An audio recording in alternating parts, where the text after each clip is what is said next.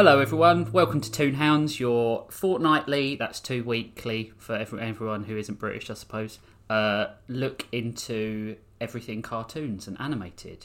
I'm Rich Masters, one of your hosts, and with me is the man who only narrowly was beaten to voice Mario by Chris Pratt, Spivsy. It's-a me, Spivsy. Spivsy didn't know I was going to say that. So... I mean, still 100% better than Chris Pratt is going to be. Yeah, did you see that little mock-up somebody did of one of his, like a voiceover from an old Chris Pratt movie where they put it with a Mario animation? No. Where it's like, it's very Illumination animation where there's lots of looking down and then him like looking up and big eyes and saying, "You don't have to be a bad guy." And it was said... This is going to be how the movie ends. He's going to say that to Bowser, and that's how the movie's going to end. Yeah, it was spot on. I didn't see the thing he did with. Was it Tom Holland? Was it of Disney or Pixar? That was Onward. That was Pixar. Yeah. Was it any good? It's all right. Yeah. It's fine. You know, solid 6. Yeah, it was one of those fantasy movies where I wanted to know what was happening to anyone other than the main characters. Okay. Yeah. All right. That's a shame because Zootopia, Zootropolis, whatever it's called, wherever you are, was kind of like the same sort of premise, but actually you cared about those characters and the world around them. Yeah. That's the power of fluffy animals, though. Yeah, it is. And a complete noir setting. Yes. That is a good movie. It's a really great movie. We should talk about that one day. We should, yeah. just that. Nothing else. No comparisons. Just do a play-by-play how much we love the episode. Because I really love all the voice acting in that as well. Apart from maybe Idris Elba, who I think is a little bit... He's just Idris Elba. There's nothing else to his character. Who was he in that? He was the Bison, who's the police chief. Yeah. But that goes to show, like, if there's nothing to his voice, you're not really remembering him. Whereas, like when The Rock did Maui from Moana, that's all I can remember from that film. It's just like how good his voice acting was. Yeah, same. The Rock is the anti Chris Pratt. Yeah, I like him when he's in things. Like even if the movie's rubbish, I mean, I enjoy him being there. Yeah. Whereas Chris Pratt is an instant distractor for me. Yeah. Like, he is the worst part of Guardians of the Galaxy 2 by a long shot. Yeah. All the stuff with him and Kurt Russell is just, like, so boring when they're throwing the energy ball and stuff like that. Yeah, he's a bit... I don't think it's Chris Pratt, the person, who makes it bad, even though Chris Pratt, the person, is pretty bad. It's... Star-Lord isn't a very good character.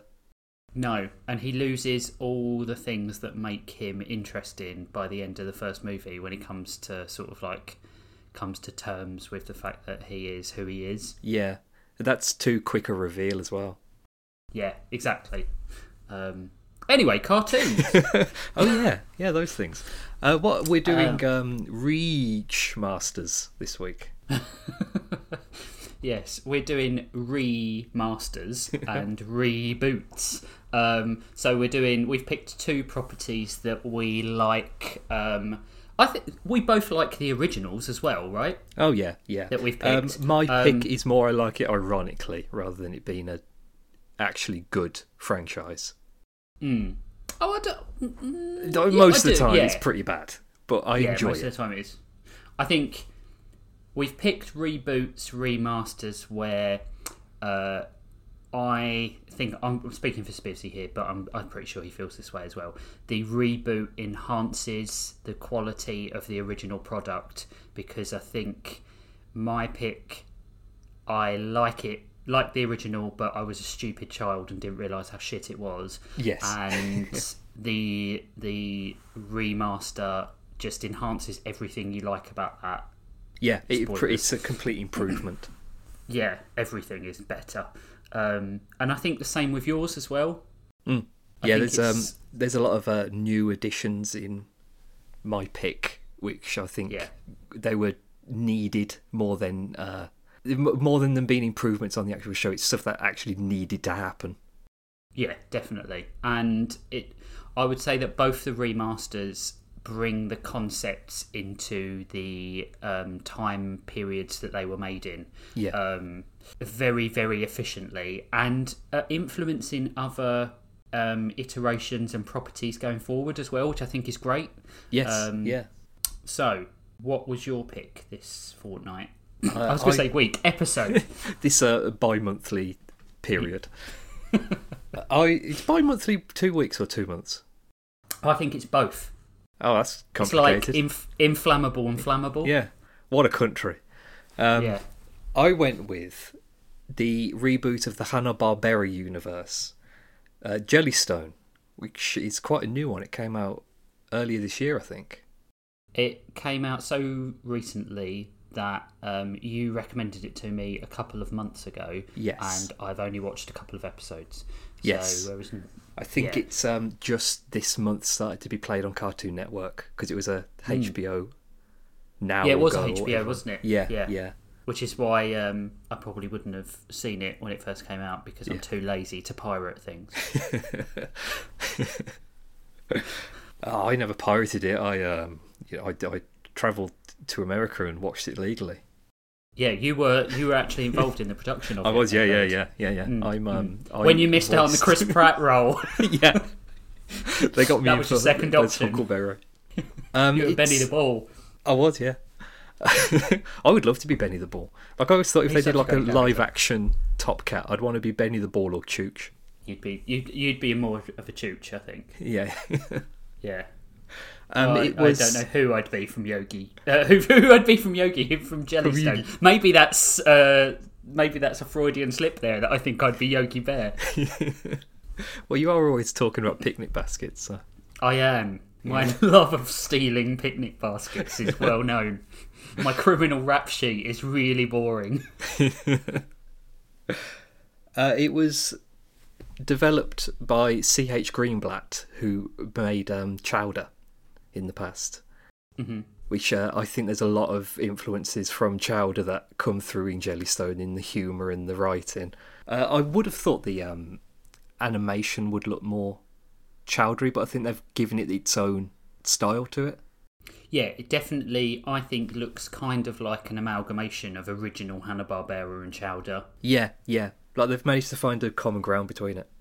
Yeah, and I think that only, I think when an animation studio develops its own style and its own look, more so than any other part of it, like writing, music, whatever, if it's instantly recognisable as that product. Yeah, it's like the silhouette thing, where if you could recognise a character in a silhouette, which there's a lot of adult animation coming out recently that does not follow that rule at all. No, like Rick and Morty and stuff like that. Yeah, it's just big eyes, have you ever, limbs. On silhouettes, have you ever seen any of the Victorian silhouette work by Ollie Moss? He did a book. I have, yeah. He's just fantastic, and that is perfect example of can you recognise this character from this sideways look? Yeah, it's so great.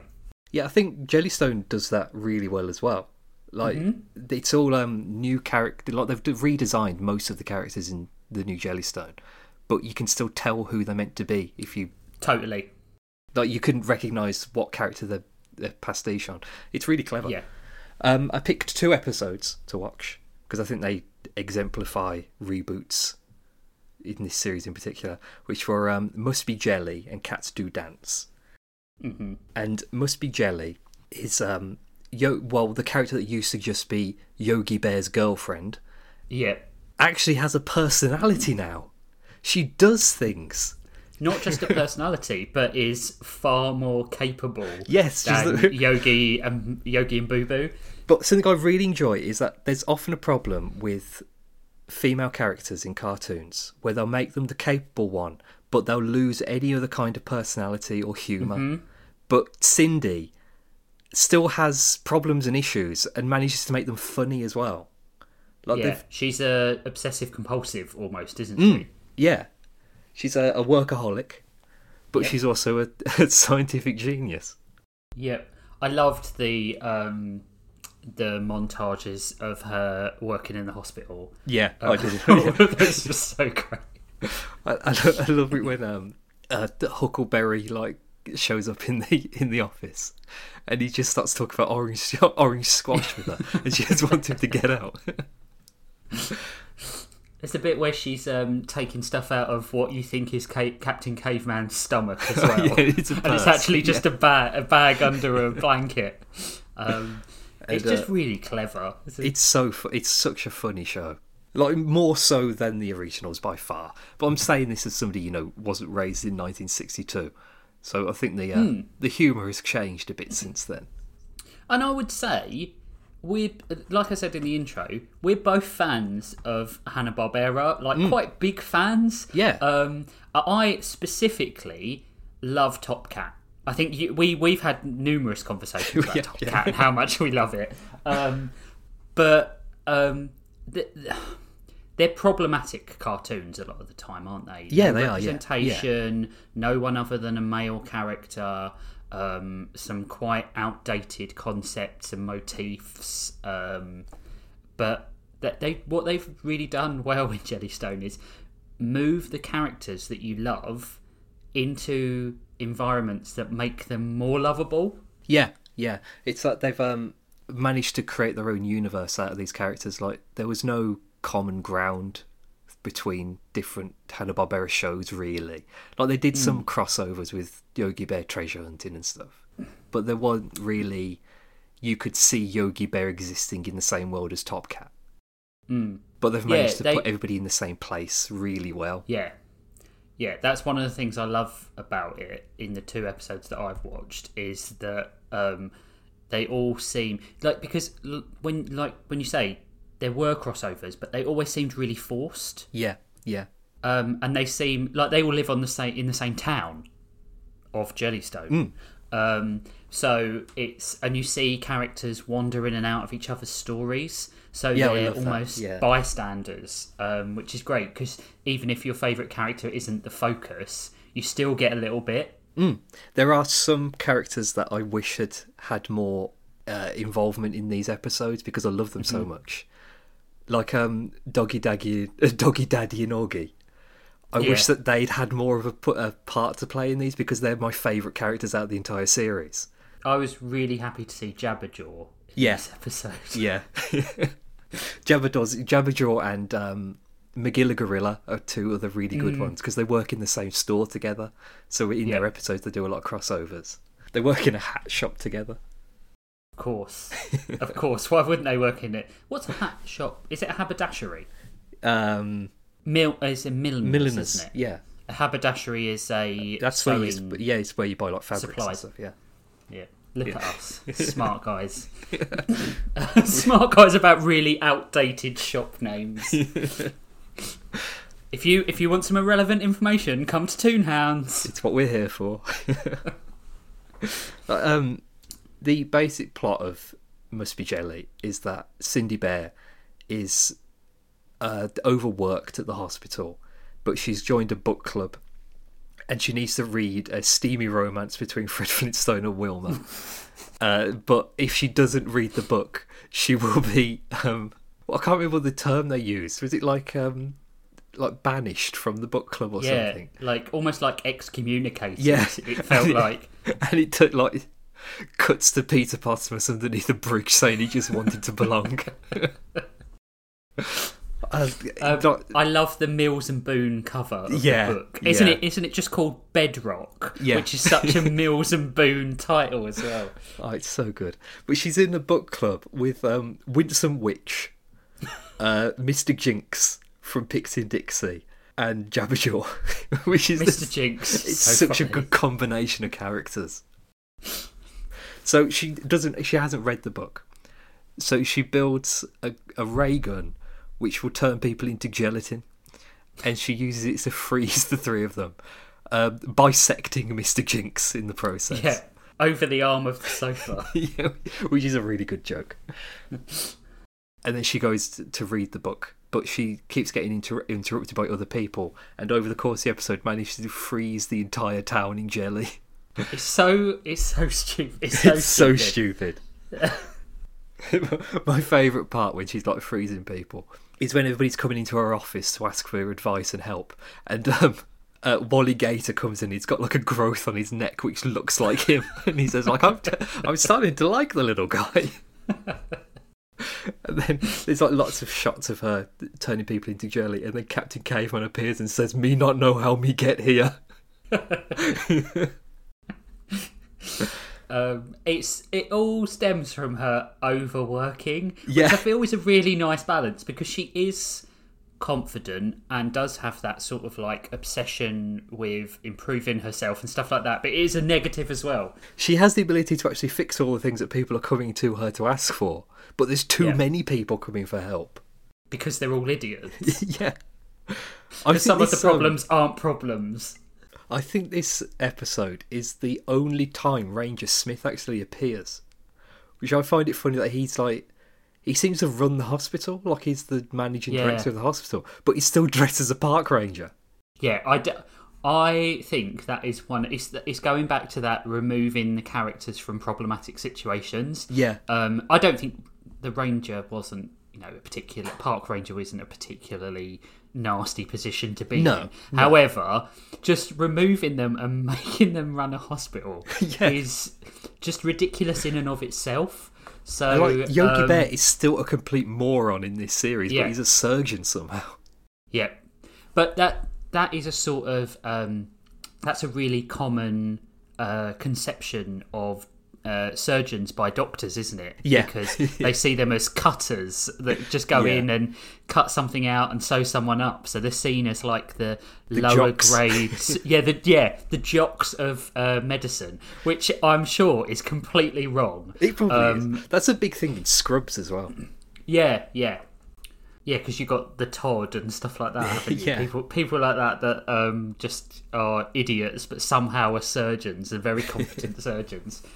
A good change, I think, from the original Hanna-Barberas are that the characters have their own personalities more now. Mm-hmm. Like in the past, there were basically like 3 different kinds of Hanna-Barbera shows. Yeah, which were people solving mysteries, animals escaping from places, or annoying somebody in a leadership position. Anti-establishment animals. Yeah, or people doing scams. Thought that was they were the 3 kinds of Hanna-Barbera shows.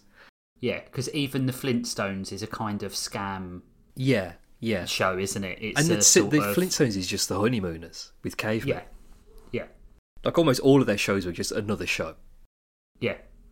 I mean, there's no real difference between Top Cat and Yogi Bear, really, when you think about it. No, if Yogi Bear lived in a city, it would be the same thing. He'd be pulling scams to try to get picnic baskets. Yeah. It's like there's no difference between Yogi Bear and the Hair Bear Bunch. No. They're the same show. But they've managed to give everybody their own thing now, which I think is brilliant. And changed some of the personalities of the characters to naturally enhance some of their what should have been there in the first place. Yes. So, for example, Top Cat is very flamboyant and doesn't seem as masculine leader as he needed to in the original. No, yeah, I think. Well, this goes into the second episode. Cats do dance. Sorry, I'm ruining it. No, it's all right. You can do a through line. Is that in that one, Top Cat is more a member of the gang rather than the leader. Yeah, he's more on their level, which I think is great. Like the improvements they've made to the Top Cat gang is incredible. Yeah. Like it's so much better now. This episode, this is going to make me sound like a dickhead, but I'm not really a laugh out loud person. I'm more just sort of like internal laugh, maybe exhalation of air out of my nose. But this episode was so funny. I think it's the best episode out of the series. It's really great. It's so funny. It's so ludicrous as well. It's really slapstick in all the right ways and just kind of plays to the strengths of all the characters. Yeah. It's amazing. It's like a 10-minute episode and every member of the Top Cat gang gets their own moment. Yeah. It's impressive. But they've all of the characters are better now. Like the way they've changed Chooch and Brain to be female members of the team, it's so streamlined. Like it makes sense completely. Yeah, and also it's just matter of fact. They're Yeah. female. Yes. Doesn't make they're women characters. They don't have, they're not. Then they've not changed other than their sex, essentially their gender. But they've not changed their intent. They've not changed their attitude, their personalities. Well, in only in that they're enhanced naturally. Yes, and are better. But yeah, there's not. Everyone gets a chance to shine. Yeah, it's I really think great. that's one of my favourite things about Jellystone as a reboot, are how they've managed to move the characters around and change their personalities, and it just makes sense. Like, you don't watch it and think, well, that's not right. Why doesn't Jabberjaw sound like Curly from the Three Stooges? Which, a lot of people did have that complaint, but they're all idiots and shouldn't be listened to. Do you know what it felt like, this show? It felt like if the characters were working in the original Hanna-Barbera cartoons, and then when they were in their off time, this is what they did. They went back home to their town, and they all had non-acting jobs that they also did. There's a lot of times where you see like characters in the background who are working in places. Like the I can't remember what show the genie is from, but he like runs a food truck around the city, or he shows up in random places, and Johnny Quest works at the bowling alley, like things like that. I think that's wild that like even characters like Johnny Quest are in it. Yeah. They don't have any lines in the series, but I'm hoping they'll get some in later seasons. Speaking I want to see Quest, more of Johnny Quest. That's not a reboot that was very good. Oh, the one that they did in the 90s? I remember watching it and liking it at the time, but I can't remember why. Yeah. I was never really into Johnny Quest. I was never really into like the people Hanna-Barbera The humans, shows. Yeah. Except Wacky Races. Oh yeah, of course, yeah. But Wacky Races still had the Arkansas Sugar Bug. The second episode that you picked might be it's on a par with me for two of the one of the favourite cartoons I've seen this year, and the other one is the opening episode to the new Mickey Mouse show, the Ranch Hand one. Yeah, I love that episode. Yeah, it's just so good. But this was it was laugh a minute. It was so funny. When they're all arguing about, I should let you tell the plot, but when they're all arguing about the planning sequence, it's just so great. This is what I look like. Oh, when Chooch asks for big, hot, muscular arms. Oh, I love it.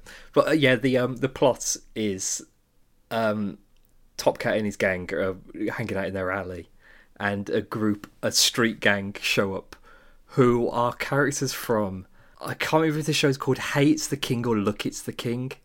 I've never seen them. It was a very, very, very short-lived show. It lasted like 13 episodes in 1977 or 78. Like, it was the end of the 70s, which I found funny, that it was very close to when Elvis died, and this is a very obvious Elvis character. Like, it was bad timing for them.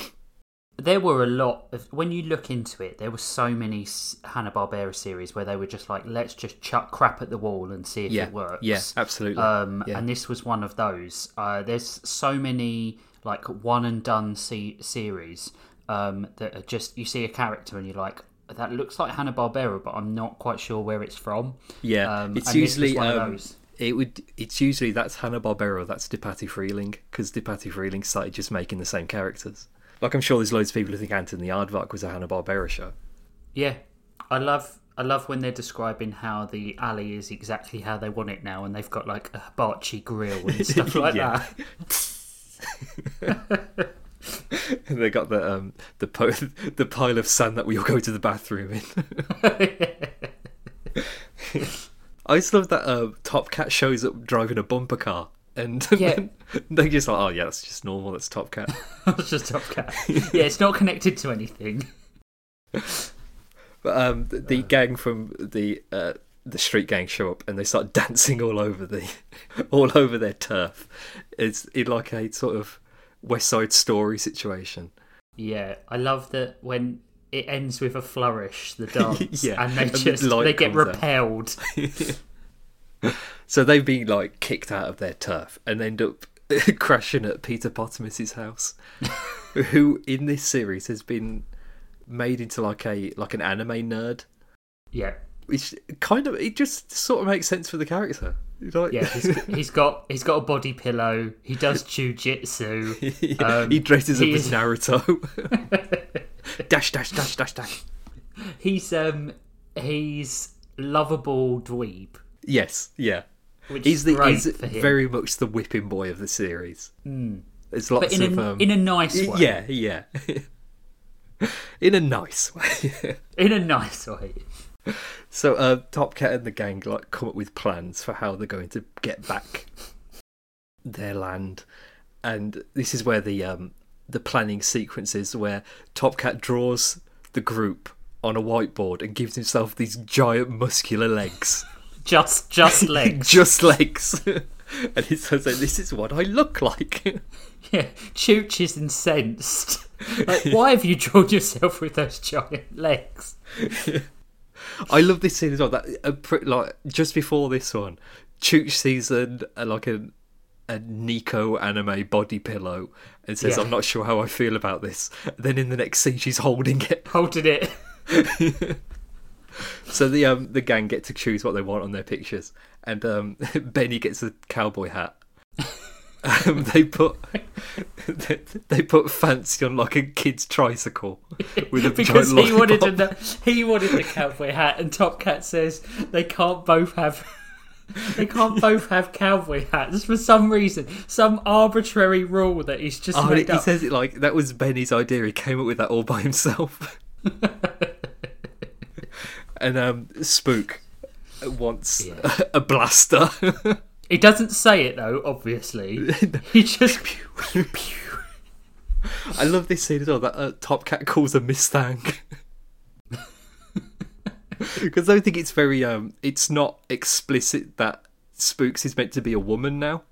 But it's just like it's his delivery of him calling, "You can't have that Mustang, that's not really our deal." And then he makes the distinction that it's a pop gun, Yeah. essentially. Oh, it's so funny. It's great. So they all they head off to have like a dance contest against them. Well, they go off to lick everything, don't they? Yeah, that is a really funny scene as Yeah. well. It's plan one is licking everything, and Yeah, they 'cause then lick it's everything theirs. in the apartment. And then they just get some antibacterial spray out and wipe the things. It's called Lick Be Gone. Lick be gone. So that plan didn't work. So then they try to throw banana peels everywhere, which backfires as well because they just start dancing on the banana peels. Yeah, and somehow make it cooler. Yeah. Oh, it's so good, that bit. Where they just like spinning around on them and he's doing backflips and everything. And they're like...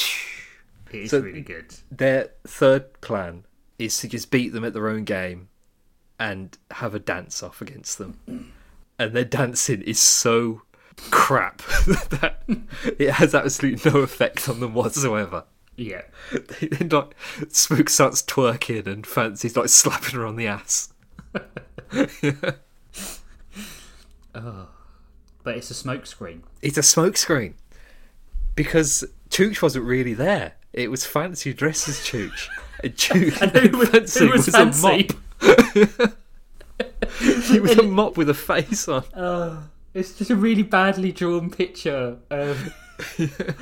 It's so good. And Chooch had taken the bumper car and taken it to Laser HQ and bribed Grape Ape with all of the bananas to take it to the top floor, where she hacked into a computer system with a laser, like a guided laser, a satellite laser, pinpointed on their DNA inside the alleyway, and they basically murder the gang. Like they are They dead. turn to dust. They're dead. And They're literally ashes. and it builds them a conversation pit which is what Benny wanted. And they all sit together in the pit and says, "So what do you want to talk about?" While the whole rest of the block is aflame. Yeah. That happens a lot in Jellystone, where like one thing will happen and random houses will just be on fire. Well, that happens at the end of the jelly episode. Yeah, it does. Yeah, yeah, where she's running around turning people to jelly. The whole street is aflame. There's no reason for it, but everything's on fire. Because it takes her 3 years to develop the technology Yes. to turn everyone back. Yeah. It's like Mad Max. When she turns them back, and Mr. Jinx is still in half, but he just looks at himself and says, "Nice butt."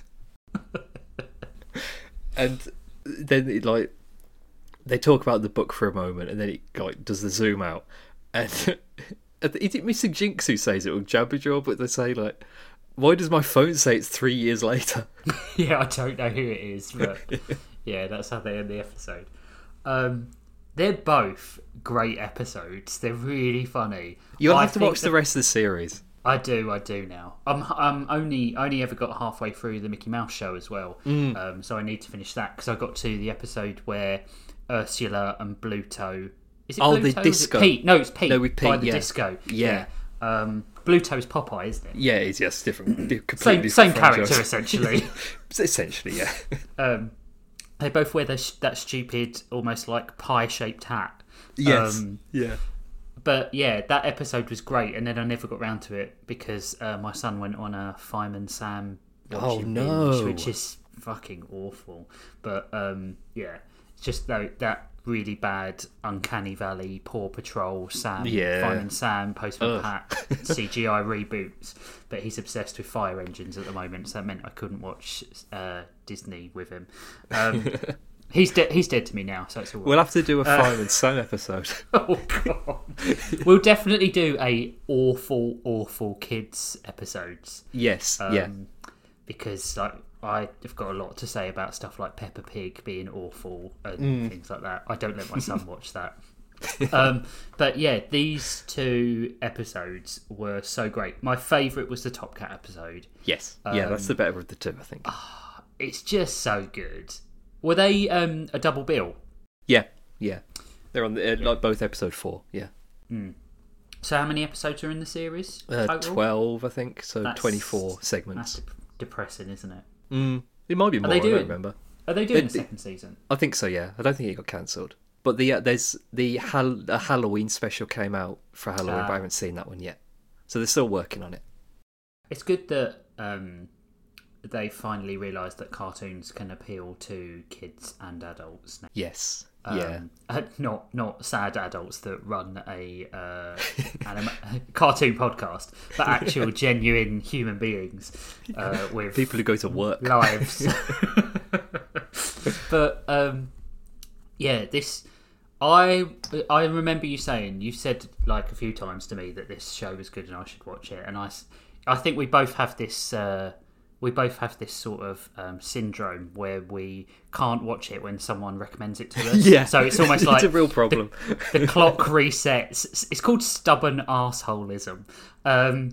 And the clock resets and I have to give it a little while. And then every time someone says, "Oh, you should definitely watch it." That's why it took so long to watch Squid Game. It took really long to watch Midnight Mass. Because I was just like, everyone's watching it, so, you know... Yeah, it's like I don't trust people. If everybody's saying it's good, it must be terrible. I mean, a large part of the population voted for Brexit, so... Yeah, exactly. People don't know shit. I mean, I have no faith in them. But this was genuinely one of the funniest things I've seen this year. I'm glad you enjoyed it. The Top Cat episode, I tend to watch these things later on in the evening at the night when my wife is trying to sleep, and I kept waking her up by laughing, which is one of her least favourite things that I do, and there are many of those. Unfortunately, there's only one other Top Cat episode in the series that I remember, which is more of a scam episode where they get a box of expired fish sticks and try to sell them to the rest of the town, and all hell breaks loose because the fish sticks start like mutating people. It's a really good episode. I think that is sad in one sense, because Top Cat was always one of my favourite Hanna-Barbera cartoons anyway. I just like the gang. I like the gang dynamic of it. But I'm glad they didn't just focus on one element. Yeah, that's another good thing about the show. Yeah. It's like throughout the whole series, everybody gets a time to shine, really. Like there's some characters that I want to see more of, like Pixie and Dixie. They show up occasionally, but they don't really get much of a say in anything. And I think Squiddly Diddly, I want to see more of her as well. I think, if hopefully they'll do a longer season for season 2, and there'll be more chance to show some of the lesser known. And I think that's gives them such a blank canvas in a way. I'm not saying that Pixie and Dixie and Mr. Jinx aren't known characters, but they're not as well known. Yeah, no.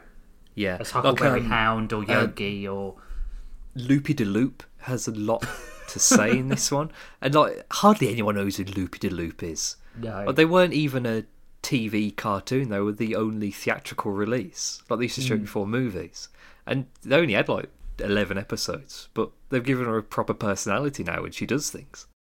But that's good, isn't it?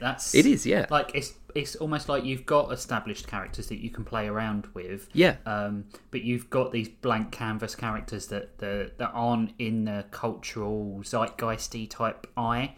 And it doesn't matter either. There's so many ways. Like I don't really know who they are, but they've made them their own thing. Like I don't need to know who they are. Even the improvements to Top Cat. I mean, he is just incredibly flamboyant. And it's about style over substance with him. And it was really interesting to see him not just be Yogi Bear Mark II. Yes, yeah. I think a lot of the characters are sort of like cultural osmosis of how we assume the characters are. But they aren't really that way in their own cartoons. No. Any man who wears a purple waistcoat and a hat, a pork pie hat, really needs to really care about flash and style. Yes, yeah. He's a stylish guy. I mean, it was the 70s, wasn't it? So. Yeah. Well, especially because purple hats in the 70s in America it was were like kind of a little bit synonymous with pimping and stuff like that. So... like you could imagine Top Cat in a feather boa, and it would complete the look with a cane, maybe. In fact, a feather sticking out of his hat. Yeah, exactly. And that's where my mind goes with that. But thankfully, they didn't go that sort of route with him. They've just made him very, very flamboyant. Yeah, he's very charismatic now. Yeah, far more. He was charismatic in a different sort of caddish way in the original, and I think he's flamboyant in a very sort of out there, expressive, extrovert way, which is a much more agreeable. It doesn't feel like he's trying to manipulate the other members of the gang into doing things or coerce Yeah, like I said, anyone. it's like he's part of the gang now. He's not just their leader. He might be the ideas man, but he goes to a central vote rather than just tells them what to do. Which wasn't, I wouldn't say out of all the Hanna-Barbera cartoons, that's probably not the most inappropriate thing. But, and Top Cat was always... And that's probably why Top Cat is probably one of our favourites from that era as well, because it wasn't offensive in a lot of ways, as opposed to some of the other cartoons of the era. But they've just even improved this. There were some points in original Top Cat involving fancy, where he was he was a ladies' man, and that a lot of that hasn't aged very well at all. No. But now he's a mop. Yeah. I really enjoyed these episodes. I think that's good. They're great. And I'm definitely going to watch some more when now I can watch them quote unquote legitimately. I'm not watching them legitimately. But they don't know that.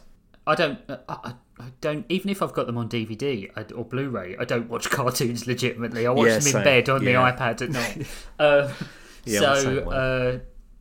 Yeah, I especially because some cartoons, like the one we will talk about next, aren't available on Blu-ray and aren't widely released, which is really really irritating. Yeah, I had a look in HMV the other day to see if I could find any.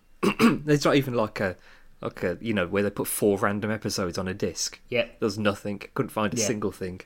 No, I think it's only getting worse as well with like the competition of streaming sites. Because as much as people are fine with having streaming sites, I think there is an element of if that service is down and you're still paying for it, or if there's problems, or if you can't view it in the same format, or there's been, for example, stuff like when Looney Tunes is heavily edited or something like that, I still think you should be able to see it in its original content. Yeah, I do. Even though some of that content is offensive, because I feel like erasing the terrible from history doesn't really do anything. Understanding why it exists and explaining that it shouldn't.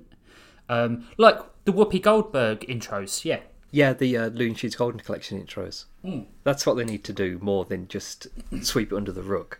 Because then that's just saying we've made no mistakes. We've not done anything wrong. Prove it. You can't find anything.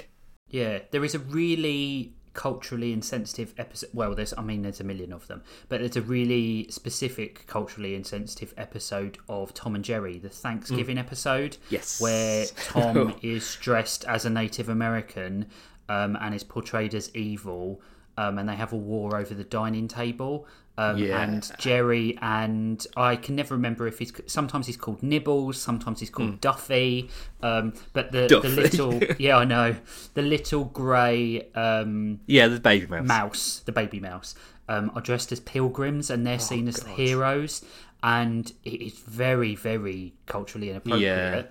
However, because of the edits that have been made, the cartoon is 3 minutes long as opposed to 7 minutes long. There's a bit where they fire a candle. Bother? Why bother? Yeah, exactly. There's a bit where Jerry and Nibbles fire a candle over the table and it lands on Tom's tail and he goes up in flames, and they have removed that from the episode. And in the same episode, there's a moment where Tom nearly gets stabbed to death, and that is in it. And I don't understand what the difference is. If one thing is bad, I kind of feel like we should say it's bad. It exists because, quite frankly, even if it was on the collection, I'd kind of only watch it as an oddity now, not in a sort of to be entertained way. I think if it was a collection that is aimed directly at kids, just don't bother putting the episode up.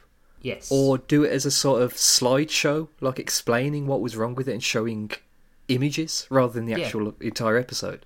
Like put more work into it to explain why it was bad instead of just removing it all. There's a lot of episodes of Tom and Jerry where Tom is covered in coal and it's a blackface situation that goes on. I think they are far more damaging than showing a cartoon cat going up in flames. But even then, those episodes are still shown and are part of history and animation history. You have to have like the cultural explanation for why they thought it was okay to put them in the show. Like I don't think anybody would watch that now and think, "Oh, it must be all right for me to do this sort of thing." Then, yes. Well, you'd hope not. Well, you'd hope not. Yeah, you'd hope not. There probably still is some idiots that think that. Yeah, but it's. And, it goes without saying that both of us are white. And, this is our opinion on that, which might differ from many other people listening. And I think our privilege is maybe showing a bit here. But I genuinely think that erasing history means, especially history in this element, means that you kind of are a bit doomed to make the same mistakes sometimes. Yeah. But also, as a clarification, tearing down Confederate statues, that is not erasing history because they put those up in like the 70s. They can go. Exactly. They can go. And not displaying the Confederate flag, for example. Yeah, that can go. Yes. I mean, if you do that, stop listening, go away. Yeah, exactly. Don't like it. And even then, I think people are getting so bent out of shape about that because they think that these statues are being destroyed. They're not. They're being relocated to museums in most places and having plaques attached to them saying, this is the vilified Confederate leader, blah, blah, blah, blah, blah. Or they should do like we did to the statue of that slaver in Bristol, where they just threw it into the lake. into the river. But even then, wasn't that... they fished it out again and put it somewhere else. And put it into a museum. Yeah. I think explaining the historical context is much more suitable. Because I think actually kids watching it don't realise why these things have been deleted, and then might go and watch them and not have that context provided on something like YouTube, which is even worse because it's totally unfiltered. Let's try and explain them. They've removed the dislike button from YouTube, so you can't even tell if something is true information or not from audience perception, which is really fantastic. Yeah.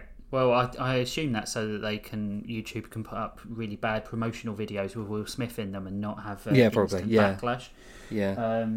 I think it does stem from the most disliked video in history being one of their own videos. Yeah. But yeah, this show isn't that.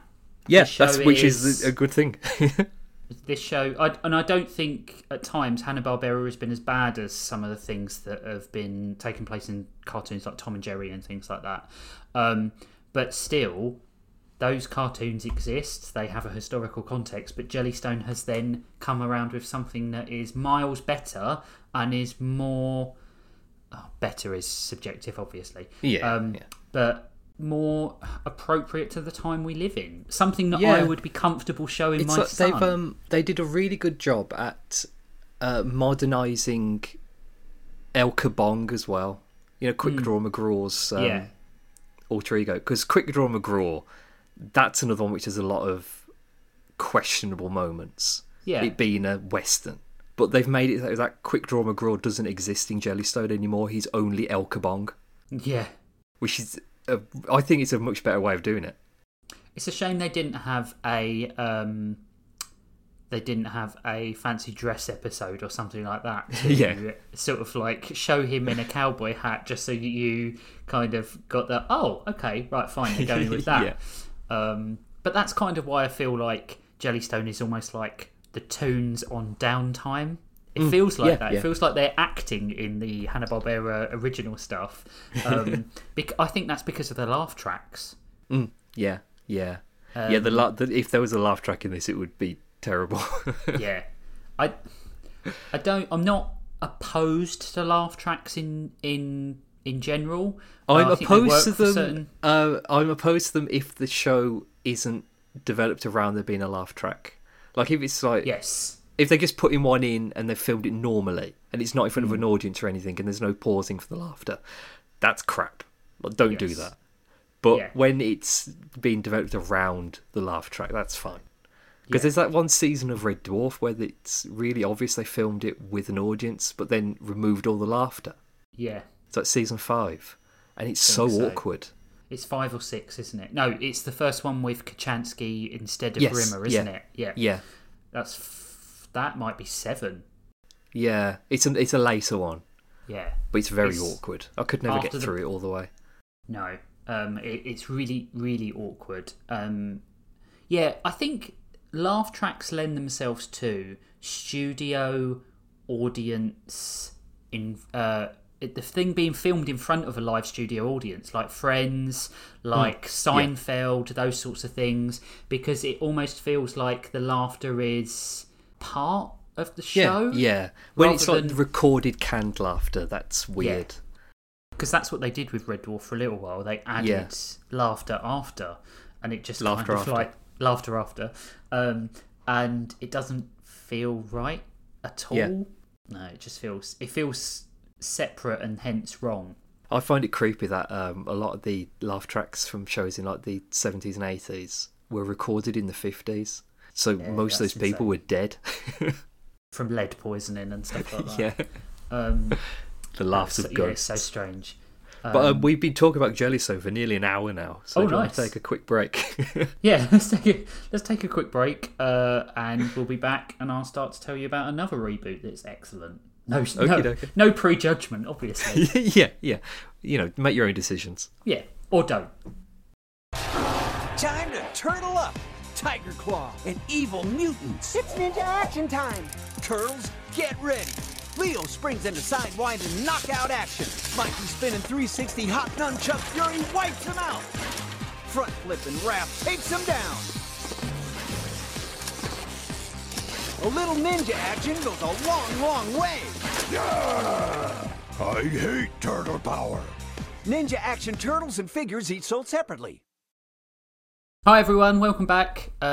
We talked in the first part about one of our favourite reboots and remaster cartoons. Yes, cartoon podcast. Yeah, that's what they're makes called. Sense, yeah. right? Yeah. Toonies, the old moving pictures. The old moving comics. Moving drawings. So we're going to talk my pick now, and again, it's another one that I think we've both got fond feelings for the original, but it has its problems. I wouldn't say it's a particularly offensive show, apart from some of the writing is absolutely dire. Some of the animation isn't the best. Yeah. Lots of mistakes going on. Lots of colour palette swaps, lots of eyes in the wrong place, those sorts of things. Normal animation stuff in the 80s and 90s. So I'm going to talk about Teenage Mutant Ninja Turtles, and I'm going to talk about... it used to be called here Teenage Mutant Hero Turtles, because apparently... that was stupid. Well, apparently having a culture based on imperialism and racism is fine, but saying the word ninja isn't. Anywho... so I was going to start. I know there's been a few reboots of. Oh yeah, this show is like the daddy of reboots. Yeah, but I'm specifically going to talk about the 2000 and I think it's 2012 Nickelodeon Teenage Mutant Ninja Turtles, and how it just basically is the blueprint for everything Turtles going forward. But also is a real homage to the 1987 Teenage Mutant Ninja Turtles. 1990 was something completely different. So I'm going to do a little bit of a potted history. How much do you know about Teenage Mutant Ninja Turtles, Spiv? Most of it. Like I'm Excellent. quite up to date with my Turtles lore and how it was made and stuff. Yeah. Did you watch the cartoons or Toys That Made Us episode on the Turtles? If that was one of the early seasons, then yes. It was, yeah. Yeah, then I would have, yeah.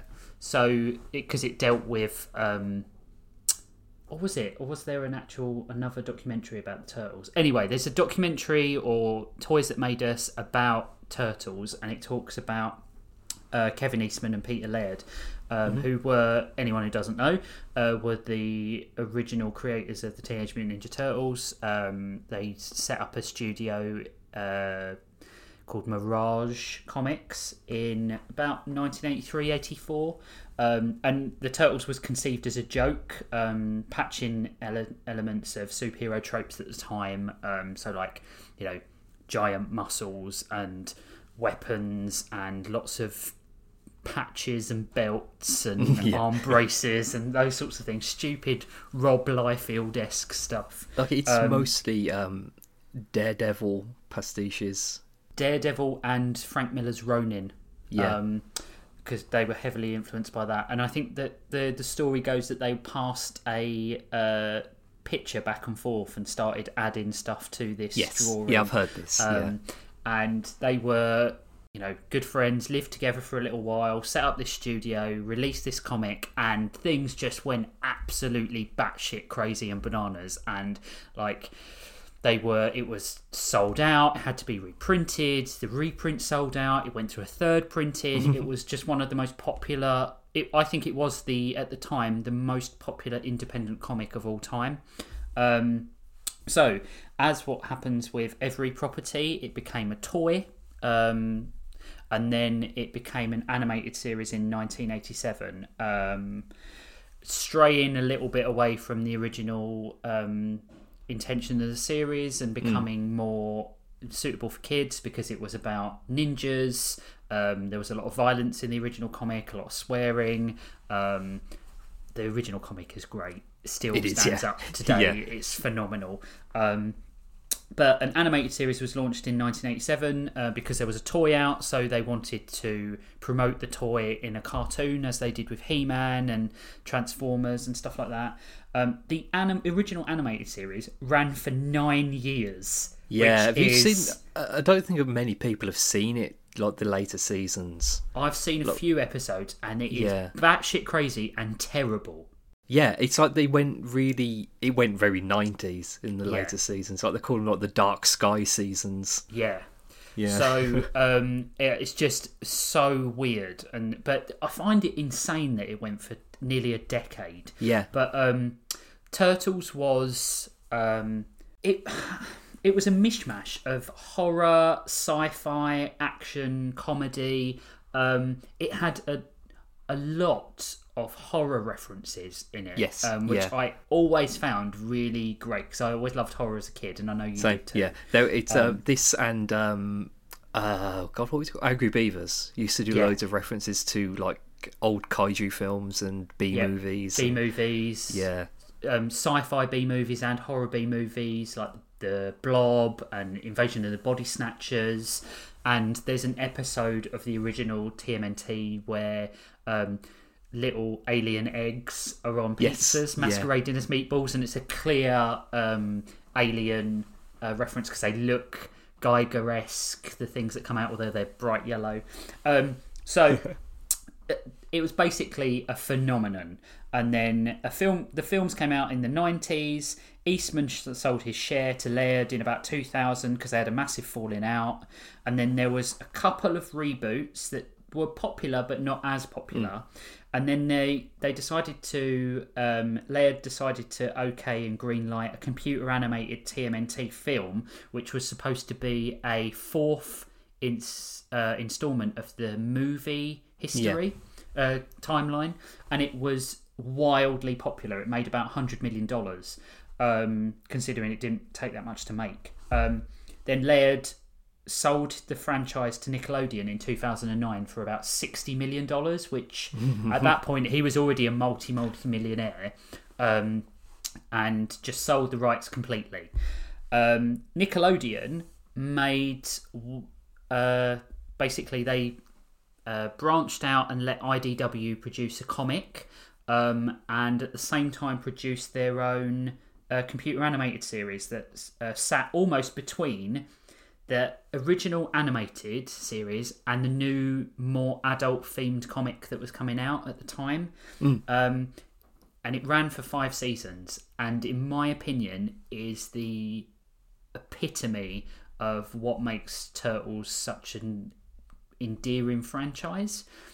It's so we watched the pilot episode because I think we've already done a pilots episode, and I just think this one sets up things so succinctly. Yes.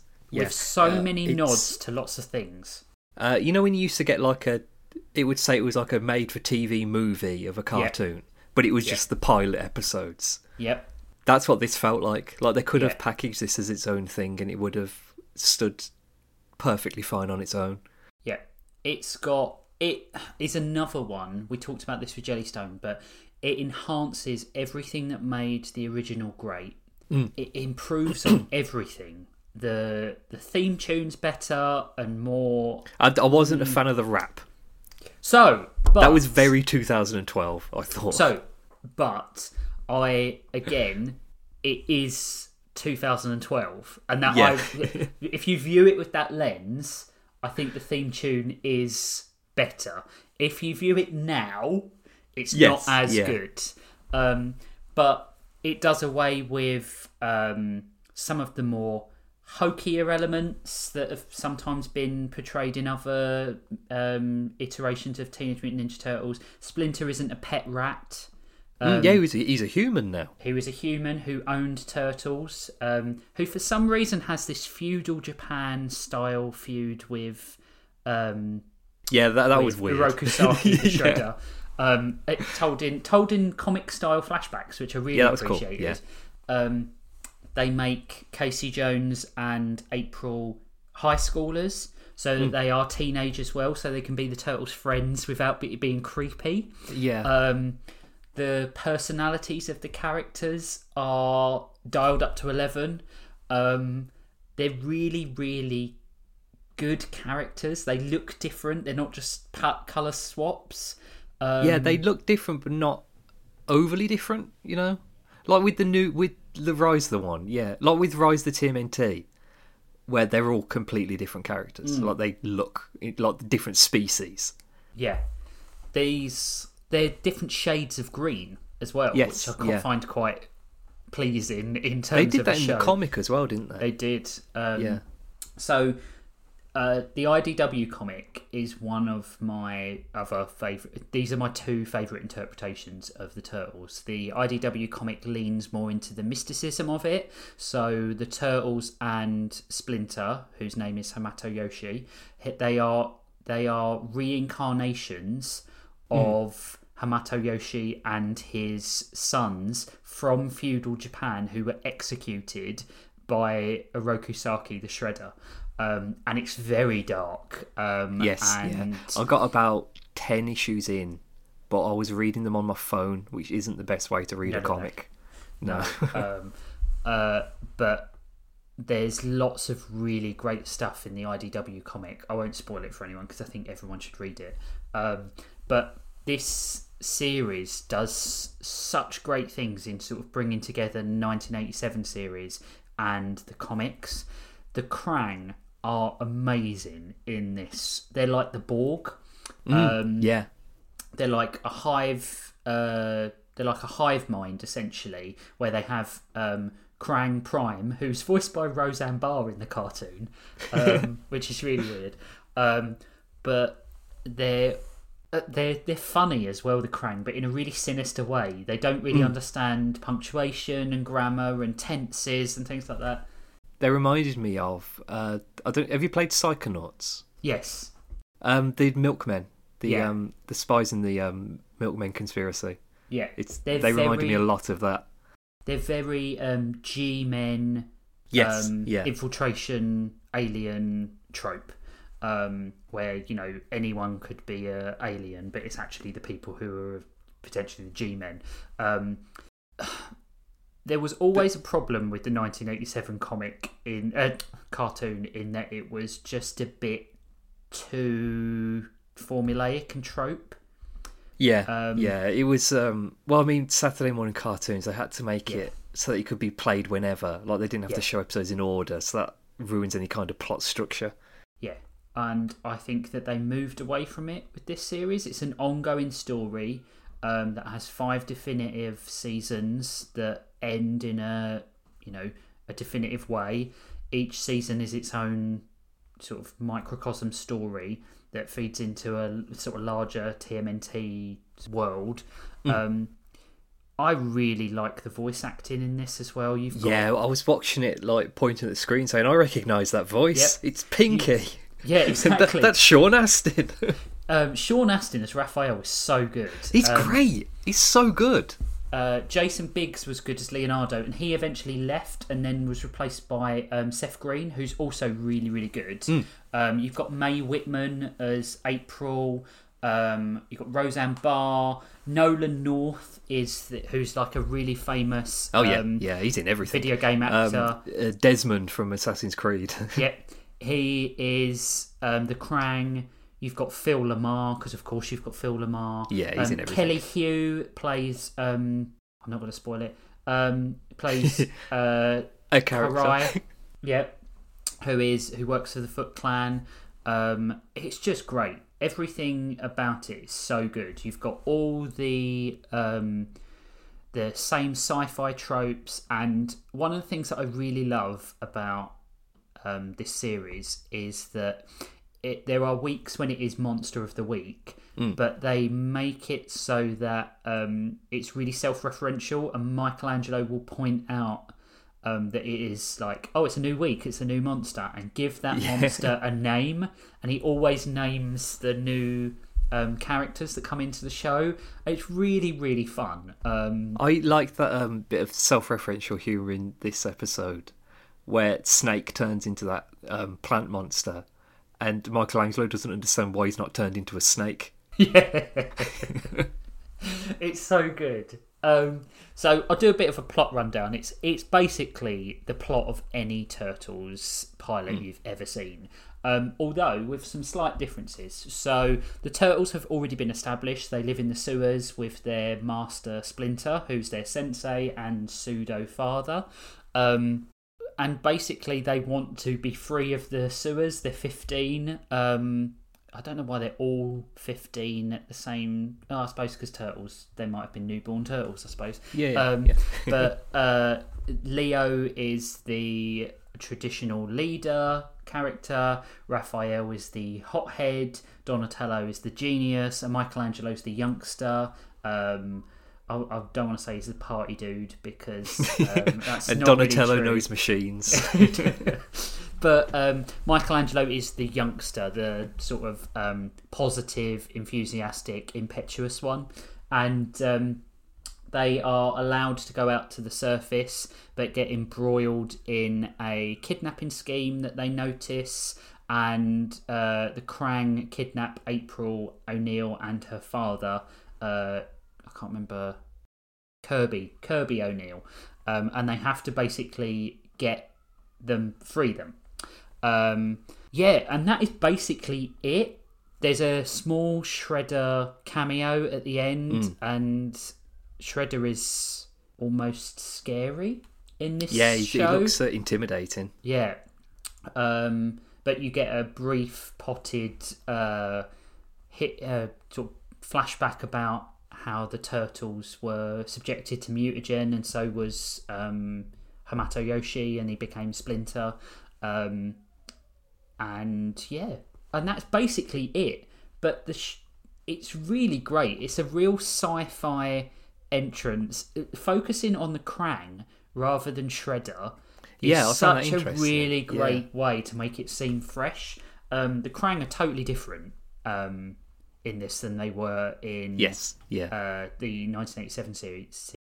And it takes a really long time for Rocksteady and Bebop to come into it. They in it as well? Yeah, That's much cool. later. They're in like the end of the second or beginning of the third season. But they have Clancy Brown plays a character who is called Dog Pound. And he's really good. And Snakeweed stays in it. And it's more focused, the first couple of seasons are more focused on the feud, this almost like three-way feud between the Foot, Krang and the Turtles, and then the Mutanimals come into it, which are other mutated animals as well. It's Toka and Razor in it. So yes, eventually they are. Because, Slash is in it, Leatherhead's in it. Isn't Leatherhead like their friend in this one? So, kind of. I don't want to spoil it.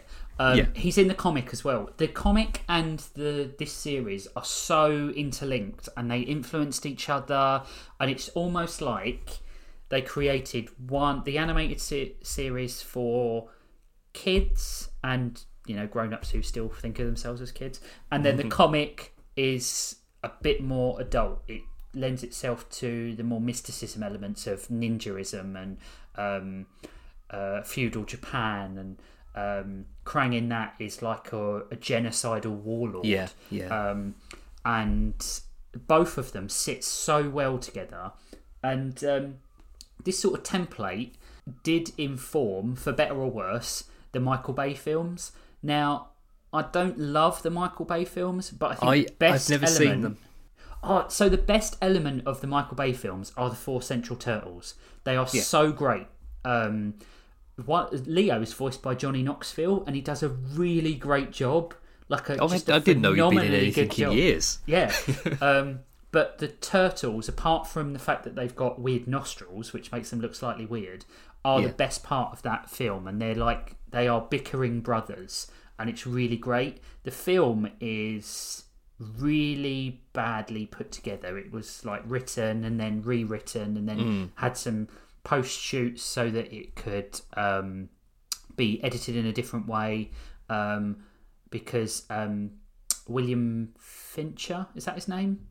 Oh no. He was in like Prison Break, and he was the bank manager in the start of the Dark Knight film. William Fickner, something like that. Anyway, No, I've got no idea. okay. So William Fingers. Billy Fingers Yep. plays a scientist who's been experimenting with mutagen, and he was originally supposed to be turned into Shredder. I thought you were going to say Baxter Stockman. No. Oh. And then they showed it to a test audience, and the test audience were like, well, you've got no dynamic between this scientist who becomes Shredder and Splinter, and you've lost one of the main dynamics here. That's the whole thing. Exactly. It's all about the war revenge between them. over generations. And essentially, they reshot some of the scenes to put a enigmatic Japanese man behind Oh God. Billy Fingers. Oh, that's terrible. And it was he just like it's- hanging out? Yeah, essentially. And they filmed some extra scenes that don't make any real sort of sense or have any sort of impact on the film. And then they fight Shredder at the end. Would you say the Michael Bay films better or worse than Next Mutation? Oh, better than Next Mutation, but not as good as the original. Okay. The original 1990 film. Better or was- worse than the Teenage Mutant Ninja Turtles Power Rangers crossover? No, much better than that, because that was... I hated that. What much- else is there? Better the- or worse than the live show? Oh, is that the one The with coming Venus out of their de shell Milo? tour. Oh. No, the coming out of their shell tour. The one where they're all rock stars. Yeah. Better. Okay. So not too bad then. My ranking of product would probably be the IDW comic, this show, then the 1990 original film, then the 1987 animated series, then there was another one, wasn't there? There was a 4Kids season in 2003. Yeah, 2000 and in the early 2000s. Yeah. And that was okay. It just wasn't as good as either the 1987 version or this one. But I think that one came out too soon after the old one ended. yeah, I agree. I think people were on like a bit turtle fatigue. This one is just... It's got a really nice style to it that I really like. It's almost like... I hate memes, but it's almost like pre-meme humour. Like, you end up with the sort of like cutaway Michelangelo stink lines cartoon. Yeah. I did like moment. the comic booky stuff that happens. Yeah. Where it'd be like, the lines on their faces and stuff. Yeah. I like that kind of thing. The first like 4 episodes are generally considered to be the worst 4 episodes. So it must get really good then. It really does. There is a episode at the end of, I think, the 2nd season where the Krang completely invade New York with the Technodrome, and Leo has to fight the whole of the Foot Clan by himself, and it is phenomenal. It's so great. I enjoy things like that. I and they enjoy when they're borrowed- like overpowered and Yeah, he has Fighting their way absolutely no through. chance, and it's almost like. Did you ever read Nightfall, the Batman comic, where Yeah, Bane? yeah. So yeah, Bane releases all the villains to wear Batman down, and then fights him, and it's the same sort of thing. Shredder makes him fight all the Foot Clan, and then easily defeats him, and he nearly dies, and it influenced the City Fall storyline in the IDW comic, where Shredder weakens Leonardo to the point where he brainwashes him to become a foot soldier. Ooh. And that's really, really great. I would, if you were consuming both, I would leave it a little while between watching them, because some of it is very, very similar. But if you could only pick one, I'd probably recommend the comic, although the cartoon is phenomenally good. Is the comic still is it still going, or is it ended? I think it's still going, but I think they're doing a few mini-series. They're doing one called The Last Ronin, which is set like 20 years in the future, and there's only one Teenage Mutant Ninja Turtle left. I like things like that. Yeah. Yeah. And you see how all the other turtles and all their allies died or went off and stuff like that. It's really great so far. They're doing a Usagi Yojimbo cartoon, aren't they? Yep. Is that the same? Are the same people involved in doing this that have been like working on the comics? I don't know. No. I don't know, but they do a Usagi Yojimbo story in both the comic and the new in that cartoon. Ah, cool.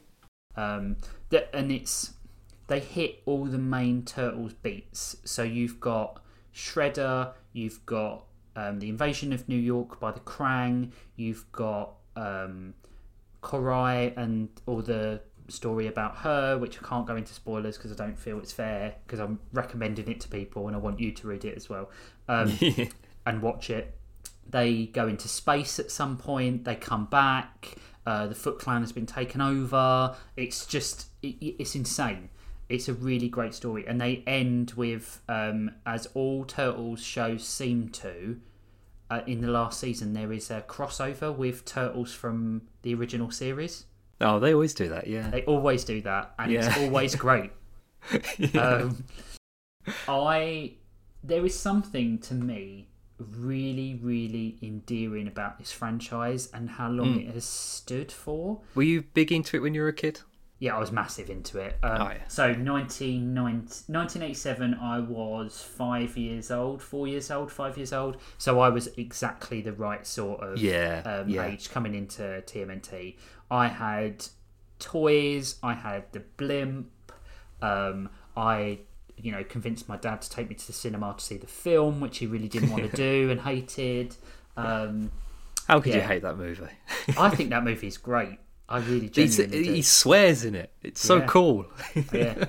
I just think any film with Jim Henson animatronics in it instantly has a bit of a 2 more extra points on my scale for me. But I loved the original, and I thought it was so close to the comic, the original Eastman and Laird comic, which I also love. Even when there is a shit version of Turtles, I kind of still love it. It's one of those kinds of shows. I can watch the Michael Bay films and completely disassociate with all other versions of the Turtles and think, this is just a different version. And I actually think the sequel's relatively good as well. You get stuff with the Technodrome and Krang. I think it's unfortunate that Michael Bay had a hand in it, because I think it would have been much, much better product if it hadn't have been. And I also don't think Megan Fox is a particularly good April O'Neil, but I think that's partially because of the way she is directed and written sometimes to be eye candy. Especially with the way Michael Bay treated her on set. Yeah, exactly. I can't really blame her for not giving her best on that. No, and I completely understand that why she has completely turned her back on most acting. It's like Alicia Dushku with all the stuff that happened in True Lies as well, and then all of a sudden, and the way she was treated by Joss Whedon and stuff like that. She's not great in it, but I completely understand why. But I think they're solid. I don't really hate movies anymore unless they're really abysmal and exploitative, but I'd give the Turtles films a solid 7 out of 10, and it'd be kind of like, these are enjoyable films. It was like last night when we were talking about Suicide Squad. Sorry, things do happen behind the veil of Toonhounds. We do talk outside of this room. But it's when I genuinely have low expectations for films now. I don't get hyped. So when something comes along and it entertains me, as long as a film doesn't bore me, probably the best way to be, isn't it? I'm happy with it. And those Michael Bay films are entertaining, if not groundbreaking. But this show is genuinely my favourite animated Turtles interpretation. I feel it's got the sci-fi elements. There's so many horror elements to it. Another thing that I really want to mention is Leonardo watches a animated Star Trek. parody. Star Trek, yeah. And he is a big fan of it because he's a massive nerd in the cartoon. They all have other elements to their personality that they've never had before. Raphael has a pet turtle that he really cares for, and is really doesn't want the other brothers to see that he cares for them. Yeah. Michelangelo is a really big, not just foodie in terms of pizza, but he likes comic books, and he's a big foodie, and he at some point gets a pet of his own, and I won't spoil that because it's really, really funny. Raphael is he makes technology out of old tech, so you see him with a scanner that is made from a Game Boy, but he's the one that has a crush on April in this one rather than Mikey. It's really good. Splinter isn't just a sensei, he's their dad. I really liked that in this episode where they're deciding who's going to be the leader, and they're all like debating over why it would be Leonardo, and it's just because he asked first, which is such a dad thing. Yeah, he wanted to see if he could prove himself. Yeah. And then he has that thing where Leo says to him at the end, so you're telling me it could have been anyone, even Michelangelo? And he's like, no, not Michelangelo. There's lots of really fun elements to it. It's just you get the horror elements. There's a few episodes that are like, oh, there's something lurking in the sewers with them and stuff like that. And the Rat King is voiced by Jeffrey Combs. Oh, cool. Yeah, I like it when he he's shows like, up in things. He's really great. He can mind control Splinter, and he's phenomenal in it. He's really great. But there's lots of like little nods to Asian cinema, like kung fu exploitation films of the time when, you know, Turtles was first being thought of by Eastman and Laird.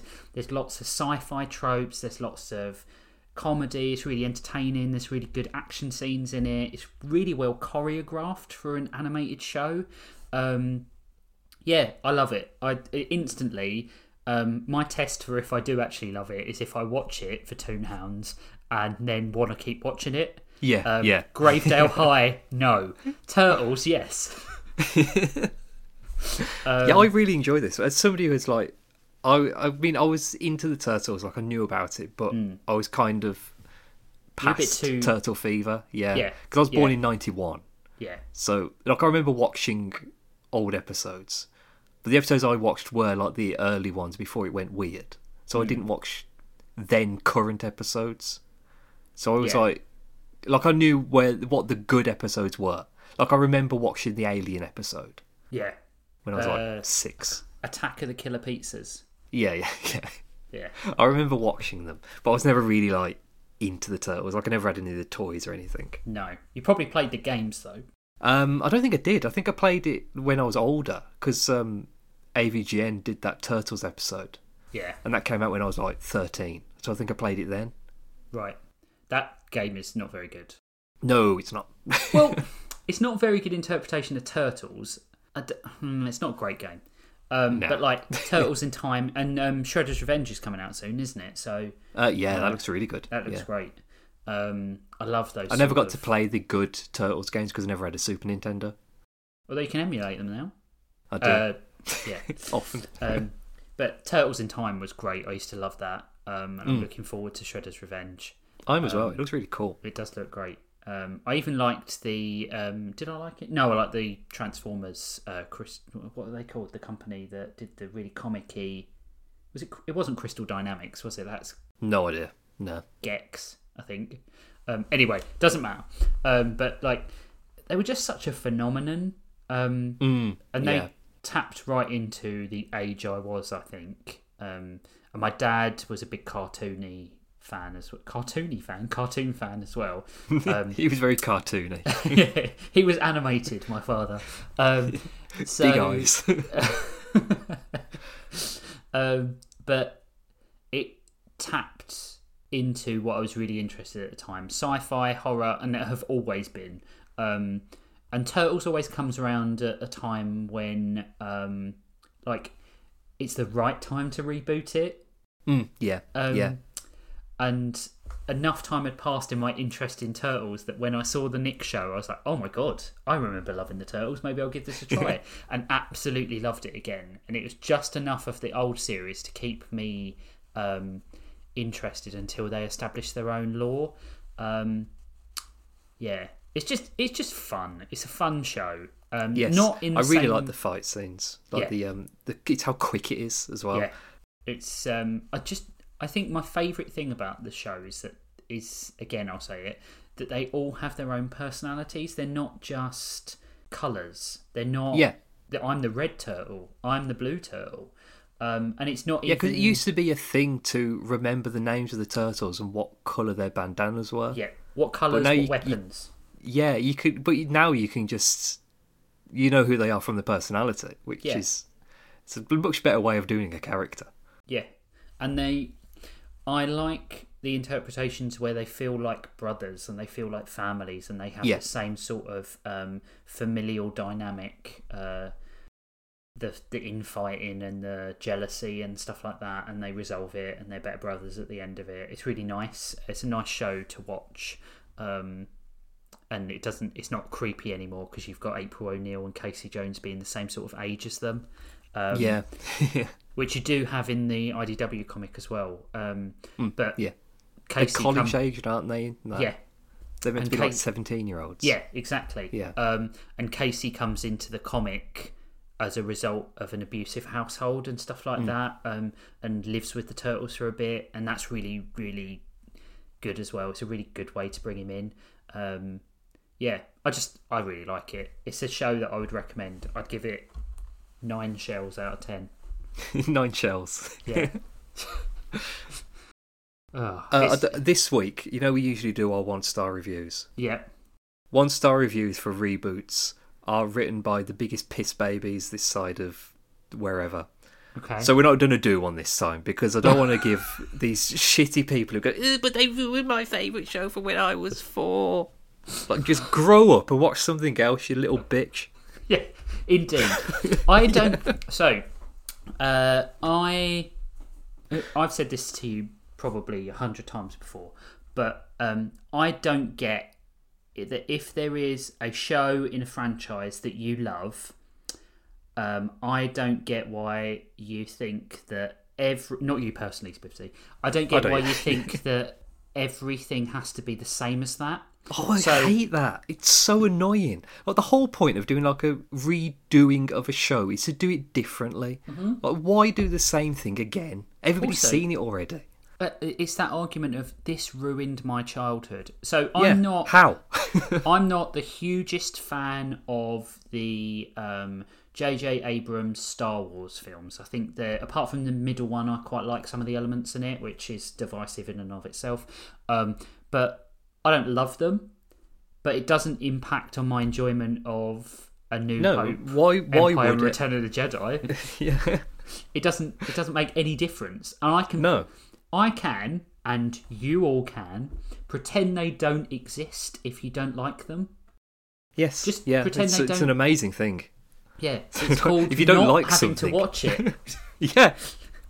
So I don't understand why people get so angry about it and so vitriolic, and they send like death threats to people involved in the production, and they just cry about it. It's like, just do something else. Go outside. Yeah. Find a new show. There's plenty out there. You're 35 years old. I just, there are things that are tied to my personality. Shows I love, like Star Trek, cartoons, horror, sci-fi, the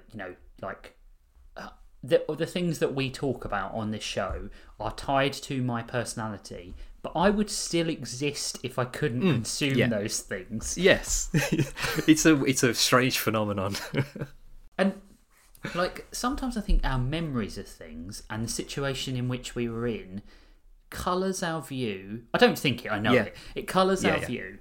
There are shows I watched when, I was a kid going through some tough times, or when I was ill, or when times were tough. And they mean a lot to me. But they're not. If someone changes them, it doesn't change the impact of the message. No, yeah. It's like this is quite a recent one, but when I was younger, I loved the show Heroes. Mm-hmm. And I was so excited for the reboot that was coming out. And the reboot was awful. Mm-hmm. But then it made me go back and watch some of the episodes of Yeah. the original series, Yeah. and I realised that was still awful. Like, it wasn't good. But I just But- liked it because I was like 14 when it came out. But also, you can watch it. You're mature enough. I want to Yeah. pick you up here. You're mature enough that you can watch it with the lens of, actually, this is garbage, but I really Yes, liked it, yeah. and I probably still do to a certain extent. Yeah. So I watched every season of Once Upon a Time. Yeah, That show exactly is the same. unwatchable past the 3rd season. I still watched every episode and enjoyed them all, so I don't know what that says about me. My big one is Transformers the Animated movie. I know that film has problems. I know that it is a little bit garbagey. I know that people hate it. So there are certain people who hate it and it's ruined Transformers for them. I freaking love that film. I will defend it to the hill. It means so much to me. It's one of those films, I don't know if I've probably said this on the podcast before, but I watch it when Rachel goes out of town. Because I know she's not going to enjoy it, and I don't want her ruining my enjoyment of it. Yeah. That movie for me is Joe's Apartment, which is about singing cockroaches. Yeah. Everybody I have shown this movie to and tried to get them to watch it hated this movie. Mm-hmm. But it is genuinely in like my top 10 films of all time. I love that movie. I don't think that we should, in today's age, have to justify our enjoyment No, of course not. Yeah. anything, as long as it's not, something illegal or morally Okay, reprehensible. That goes without saying, I think. Yeah. But yeah, we don't need to be Caligula about it. Yeah. But it's like, it's just a TV show. If you enjoy a TV show, as long as it's not causing active harm to a group of people, then who cares? If you like Big Bang Theory, just watch Big Bang Theory. Yeah, you're not going to get me to like it, and Yeah. there are reasons why I don't. But actually, I will defend to the death your right to like it. Yeah. Maybe not to the death, but I will defend. Maybe I'll defend you in one argument online, but that's all you get.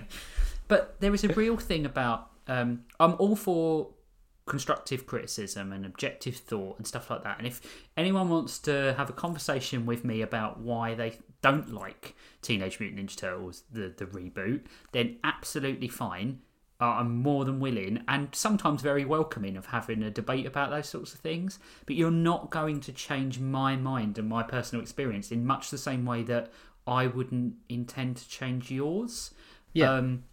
Don't yuck another person's as yarn. long as the reason you dislike something isn't that there's a woman in it, or I don't too like woke. that one person, or things like that, or like, why they got to bring politics into it and all this stuff, then whatever reason you have for disliking, that's your own reason, really, isn't it? Mm-hmm. It's like likes or dislikes. You can't really change people's minds if it's that kind of level of enjoyment. Yeah.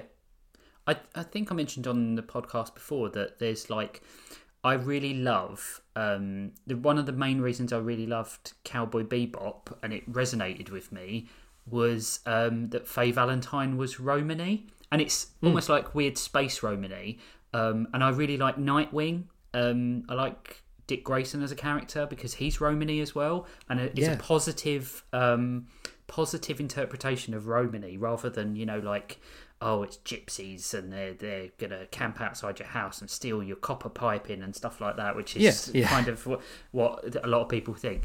But those shows are important to me because of that. And if someone enjoys something, maybe there's a message in there that you're not quite getting. Yeah. And that's okay. Like the message isn't for you. Yeah, it's like a lot of people like the new Star Treks because of the more representative characters in the show. Like that's a completely valid reason to enjoy a show. Yeah, and quite frankly, whether they enjoy it or not makes no impact on anyone else. And if you don't like it, it's not my personal favourite Star Trek show. I'm not saying I don't get any sort of enjoyment out of it, because I do get some enjoyment out of it. But it's by no means my favourite. But also, if you do dislike something, that doesn't make you a Nazi. Yes, that's You're true. entitled to dislike and like everything you dislike and like. But also, if you do dislike it, don't go onto random people's Twitter profiles to tell them that you dislike it if they haven't asked. Or the actors. Yeah. You don't need to do that. Yeah, you're fully entitled to voice your disgust with something or your dislike of something, but Yeah, people use some enjoy common the things sense. they like. Yeah. Let me enjoy Turtles, damn it! I'm a 37. Oh my god, I'm 38 in a couple of weeks. I'm 31 in a month. Oh, shut up, Spivsy. I know. I'm an old man. I'm a much older man. Yeah, and you're not going to change people's minds. Soapboxing is not really necessary for people's enjoyment. Let people. No, it's a not, no. shitty world at the moment. Let people enjoy stuff. Yeah, let them have things. Don't be selfish. Yeah, remaster your own attitudes towards things. Is that the name of your new self-help book? Remasters. Reach Masters.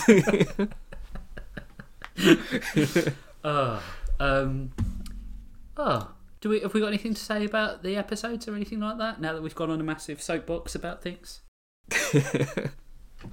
I think we've gone through everything, really, haven't we? Yeah, We've I think so. I think they're both great seasons. Watch them if you can. Give them a chance. Enjoy them. They're great. Even if you like the originals, they're great too. Yeah. What have you got any other remasters that you think are good? Oh, top of my head, not really that I can think of. I'm sure there are. But Well, I mean, I really like the Mickey Mouse cartoons, the new ones. That's great. They're fantastic. I was quite excited to see a rebooted Flintstones, and that seems to have come to nothing now. So I'm kind of Yeah, I think okay. it's still happening. There is there's like a reboot. It's sort of a reboot. But it's like a little children's for about Pebble and Dino. Oh right, okay, It's like a like Disney Junior level. yeah. But even then, But apparently that has that's its place. gotten it. Yeah. She-Ra, that's a really good reboot. That is a really great reboot. And actually, I've watched both the He-Man Revelations and the other He-Man by I hate Is it when I do Kevin- this. It's not Kevin Smith, is it? Kevin Smith did Revelations, Yeah. and Amanda. Oh, I hate myself. I'm sorry, Amanda, if you listen, you probably won't. But she wrote the reboot, the other He-Man Masters of the Universe reboot, and they're both pretty good. I quite like Yeah, I them haven't seen both. those yet. I need to. Yeah, I picked up Netflix again so I can watch Titans. Oh, yeah, the third season comes out. Yeah, it came out now. a couple of days ago. I think. I So, haven't watched it yet. so you will definitely be watching the thing that I have recommended to you 100 times, all the Mike Yes. McMahon stuff, so Midnight Mass and Blind Manor. Yeah, definitely. Yeah, it's gonna happen. I'm gonna make a list. I need to just cross things off as I watch them. Yeah, because you need to watch Another good reboot. I think it's one that not many people have seen because it kind of flew under the radar a bit. Was they did a Sherman and Mr. Peabody reboot. I've not DreamWorks did. seen that. It's really, really funny. It was surprisingly how funny it was. There's one where they go back in time to Napoleon's time, and it has his arm inside his coat because he's holding up his braces. So they've got to try to find a way to hold his braces up so they can win a war. And they say that they need to find some glue, and they say, and that's when we saw a horse carrying a cart of glue. It's just really silly jokes in it, and it's framed around Sherman and Mr. Peabody are doing interviews with famous figures from history. That's quite clever. Yeah, it's really good. I enjoyed it. I really liked the ancient Egyptian reboot of Thundercats that was very short-lived. When was that? Was that was- the 2000s one? Yeah, it was Where it went time all ago. extreme. Yeah. It was good. The one that wasn't so good was the He-Man of the future. Do you remember that when He-Man had a long metal flowing harness? blonde hair. Yeah, and a man bun. Yeah, Yeah. that one wasn't so good. Yeah, reboots tend to be a bit hit and mix. Yeah. Hit and miss. Sorry, hit and miss. I thought you'd come up with a new phrase. Hit and miss. The reboots tend to be a bit little mix. Films that I don't think they really most of the time work. Yeah, it's when they turn them live action. It's weird. It's not really necessary. They were always so middle ground. None I'd say that was the fantastic film. I'd watched that 100 times. Yeah, They were all 6 out of 10, maybe. yeah. Power Rangers was good. I enjoyed Power Rangers. Oh, the reboot Power Rangers. Yeah, that was quite Yeah, good. the I remember movie. seeing Yeah, that. it was alright. You know what was terrible? The Thing. The Thing remake. It wasn't. It was a prequel, wasn't it? But it was called The Thing. Yeah, that confused me. But it would just... Do you remember that scene in The Thing where... We're tangenting here, but I don't care. You remember the scene in The Thing where Kurt Russell and... is it Wilfred Brimley? Was he in that scene? Don't I thought know. he showed up No, later on. showed But yeah, up it doesn't later, really matter, yeah. does it? Yeah. They go to the Norwegian base and Yes. there's an axe sticking out of the wall and someone's got two faces and someone's garroted themselves. And the mystery of that film is just like, oh my God. That's what makes it happened interesting. here? Yeah. Yeah, and then they ruin it by... By well, they don't. No, they explaining don't ruin it. it. They What barely do is explain it. they try and explain it, and it is to the detriment of the sequel. So it's not really for me. The thing is, Yeah, I the don't like original things thing like is- that. It's like when they do like a separate movie about one character in the film. Mhm. I don't want to see that because I just want to know what they're doing in this self-contained story. I don't need to know where they came from. Yeah, Like if they did like a James Bond special, who is Odd Job? It would be garbage because who cares? Odd Job's Tale. How did he get his A hat? James Bond story. It reminds me Because they would do reminds me that. of, They would do like the origin story of Odd Job's hat. But you say that, but they did Han Solo's name. Yeah, but that was stupid. I love that movie. I really enjoyed that I movie, really but like that it. is dumb. I really like the Solo movie. I think it's really clever, and I'd like to see them continue with it. But Yeah. that Han Solo scene where his name is revealed, there's no need for Oh. that. But No, again, none at all. it's easily viewed as its own thing, and if you view it as its Yeah, own thing, it's really entertaining. It's really good. It is an entertaining movie. Right. Okay. I think we're done for this episode. Oh, we got emails, so you know. Oh. Yeah. All right. So Shoot. slow your roll, sunshine. All right. I'm here for this.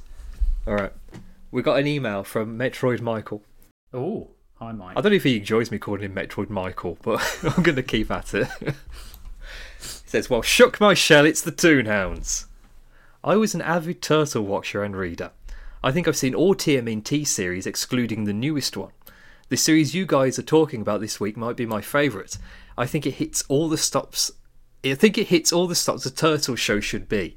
Balance of great action, mutants, and some major deep references to comics in the classic show, and arguably has the best Splinter. And that's the end of the email. He hasn't signed it off or anything. I think he pressed send by mistake. I think if you've listened to this, you know I 100% agree. Yeah. I think it's the best interpretation of everything, and it has a little bit of everything. It has a little bit of the movie because Toka and Raza are in it. It has and Super Shredder eventually. It has a little bit of the comics. It has a little bit of the original Eastman and Laird stuff. It has a bit of the silliness. It has a bit of the sci-fi, the horror. It's just chef's kiss. That's what I was going to do it to the camera and then realised we're not recording live. It's really good. Mwah! It's really great. I agree. It's definitely Mike. If you haven't read the IDW comics, you need to go and purchase them at your local comic book shop, or do some other illegal thing to get them because they are great. We at Toonhounds do not condone illegal activities unless it's really cool. Unless it's rebellion against our overlords. Yeah. We've got one here from a friend of the show, Sam Lindstrom. Oh, good old Sam. Toonhounds XD Director's Cut rebooted, remastered and re-educated. Dearest Toonhounds, regarding reboots, I think the magic formula for making one that holds up is a healthy mix of 10% sincere reverence and appreciation for what the original property did, and 90% an actual willingness and ability to do something new, which I think is Jellystone to a T. Mm-hmm. Yeah. Plus, it 100% relies on the people getting the time and resources to make it good, but that only matters 200% of the time. I'm at Yes. a point where I just don't care about reboots on their own, even for franchises I'm very invested in. It all just feels like how there's 500 versions of The Christmas Carol. Like, oh, this one isn't very faithful, whatever, I'll skip it. Let's just watch the Muppet one again. Yes, I was going to I say, think- unless it's the Muppets. Yeah. I watched the 1973 Scrooge musical the other day for the first time. A Scroogical. Which it's a Scroogical, which has a scene where it's Scrooge's funeral procession going through the streets, and a guy climbs up on top of the coffin and starts dancing a jig while they're like taking the coffin around the streets, Wowzers. which is so good. I think there's only one other parody of Scrooge I really enjoy it, and that is the Bill Murray Scrooged. Yes, Scrooged is brilliant. That's a yearly watch for me. Yep. I think both picks for this episode show what kind of value a reboot can bring to its respective property. Jellystone is the most casually funny show I've ever seen, and the TMNT reboot felt like they took apart a puzzle of the entire franchise's legacy, then put it all back together in a whole new configuration. What do you think is an inevitable reboot we're going to see? I feel like we're due for a new Dexter's Lab. It got kind of skimmed over with all the other 90s, 2000s shows that have been getting remade lately. Tunefully Hounded, Sam. So what do you think is going to get a reboot? I mean, I think they were planning to do Dexter's Lab in that really awful Powerpuff Girls live action that got leaked. Yeah. I think he was going to be in that. Well, I was going to say, I thought that given that there was a movie coming, that we were going to get a Powerpuff Girls repeat. I think what's primed for a reboot is a Sonic cartoon. Yes, the definitely. film was Sonic Boom popular. ended a couple of years ago, didn't it? Yeah. I think that was like 2017. I also think we're going to get a Mario cartoon because the film will ignite that, despite its crisp pratishness. I'd like to see a decent reboot of Mask, not the Mask, but M-A-S-K. M period A period S period K period, because I think it was an atrocious cartoon that was absolutely terrible, that has one of the worst pilot episodes ever, which we are going to talk about at some point, because it is phenomenally bad. But I think it was a really good concept. I'd also quite like to see Brave Star get rebooted, because a Western sci-fi in space with a positive representation of a Native American was, at its time, ahead of its time. And now, I think it would be phenomenal. I've always wanted to see a live-action Brave Star, because I really like space westerns. But considering that Cowboy Bebop got cancelled yesterday, maybe that's That didn't take long, did it? No, it didn't. And I'm slightly annoyed by the fact that they don't wait for people to watch it. I hadn't even seen it yet. No, I hadn't either. And it's almost like Why the Last Man. Is there any point in watching them now? No, probably not. I mean, there's not for that. It wasn't a good show. So. Right, there you go. What about you? In terms of ones that I would like to see, but I'm not sure if there's much chance of it happening, are Samurai Pizza Cats. Because I was watching episodes of that quite recently, and I thought this is actually quite a good show. It's such a weird show. And Flint the Time Detective. That's a good shout. Yeah, I think that is those kinds of like shonen anime shows that were redeveloped for Western audiences to turn into kids' cartoons. They've got the kinds of plots where you can just change it into any kind of new era and it would work. Like the Digimon reboots, where it's just the same thing but they give them all mobile phones, that sort of thing. Like it doesn't need to be in its own era. It can work whenever. Yeah, no, I agree. Yeah. I'd like to also maybe see, because DuckTales has worked so well, and the Chip and Dale, Goof Troop. Why don't they do Goof Troop? Goof Troop, but also Darkwing Duck. Yeah, because Darkwing Duck is in an episode of DuckTales. Yep. So I'd like to see a reboot of that. I think if you took if you made Darkwing Duck a noir comedy, it would be phenomenal. It would be so great. I think characters from Tailspin show up in DuckTales as well. I used to love Tailspin, but I'm not too sure why. And there's Rescue Rangers. I think that's being made. I loved Rescue Rangers. Sure, they're as doing well. Rescue Rangers. Well, they did. Man, Disney had some good stuff in the 90s. Yeah, they really did. Remember Gummy Bears? I liked Gummy Bears. Sunday morning, Mickey Mouse Club. Yeah. I really liked even some of the cartoon series of the animated films, like Aladdin. The series. Oh, of yeah, Aladdin I was used to great. like them as well. Yeah, Yeah. like I used to like the Hercules one where he's a teenager. great. And he used to hang out with Icarus and Cassandra. I'm saying, I'm going on record now. If they don't cast Danny DeVito as Philatites in the Hercules film, I will sulk. That's all. I'm not going to do anything else. Yeah, do you know who it's going to be? Chris You Pratt? know who it's... No, it's going to be the guy who voices Olaf in Frozen. Oh, Josh Gad. Yeah, it's going to be Josh Gad. Oh, yeah. I hope not. I can just see him in like the horrible CGI that they're going to do to him. Josh Gad is the American James Corden. I don't think he's that bad, but I he think isn't he too is. much stuff. No, it's got to be Danny DeVito. He's the he needs exact to be him. right shape, right size, right age. He's a goat man. He is, yeah. He's a Danny- real life goat man. Danny DeVito is a mythical creature. He is, yeah. My wife and I have this debate, whereas I think they should, instead of getting Hugh Jackman to play Wolverine, they should have got Danny DeVito. And she says, Yeah, they need to I'm get somebody who's the right ridiculous. size. Yeah. And she's right, but I would have loved to have seen Danny DeVito get more roles. I absolutely adore that man. It would have to be Danny DeVito in the yellow and blue Wolverine costume. I want to see the Weapon X scene where he's in the snow, nude apart from a really bad metal helmet. Yeah. What a great show.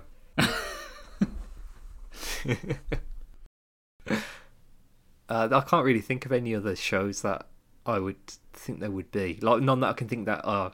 Like, oh, yeah, they're definitely going to do that.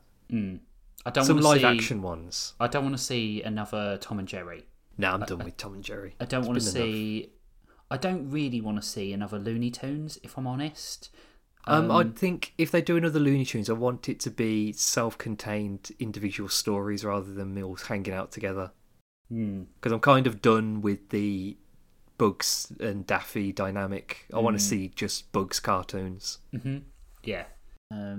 Yeah, I can't think of anything else. That's quite a lot, though. I mean, they did do that whole bunch of new Looney Tunes cartoons, didn't Yeah. they? On HBO. I haven't seen any of them because it's on HBO. So, I liked Jim Sopper's... It's Jim Sopper, isn't it? yes. Art. I thought it was phenomenal, and I really like how he's captured something both. It's Sam's calculation of 10% original, 90% something new. It feels new and fresh, but it looks like the character, and he's phenomenal. The episodes were okay, but they weren't. I did just think of something that is... I can see it getting a reboot in the next couple of years. Go on then. To the detriment of everybody involved. Fairly Odd Parents. Oh yeah. That seems an inevitability now. Because it was so popular for them.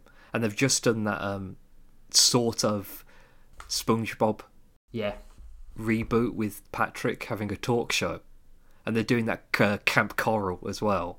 I think they're going back to the shows that were really popular in the late 90s, early 2000s and trying to reboot them. There is an argument for... so instantly then, when you said that, I thought, what else was around that era? And I thought, Ed, Edd and Eddy was great. And then I thought, no, I kind of think that's a little bit of a time capsule. I wouldn't want to see that get remade. That's very 90s, yeah. Yeah. Or I think Are Jimmy Real Neutron... Monsters.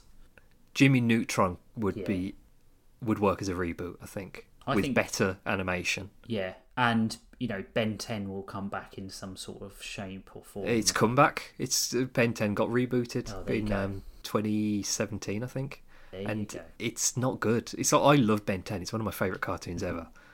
But past the second season, the first season when they were like teenagers, after that it goes really downhill. And then they rebooted it and they just kind of did that cookie cutter animation where everybody's got the big eyes and they don't look like they're moving properly and The everything same was thing that everything cutesified is. and The Rick and Morty formula. which sometimes works but most of the time doesn't.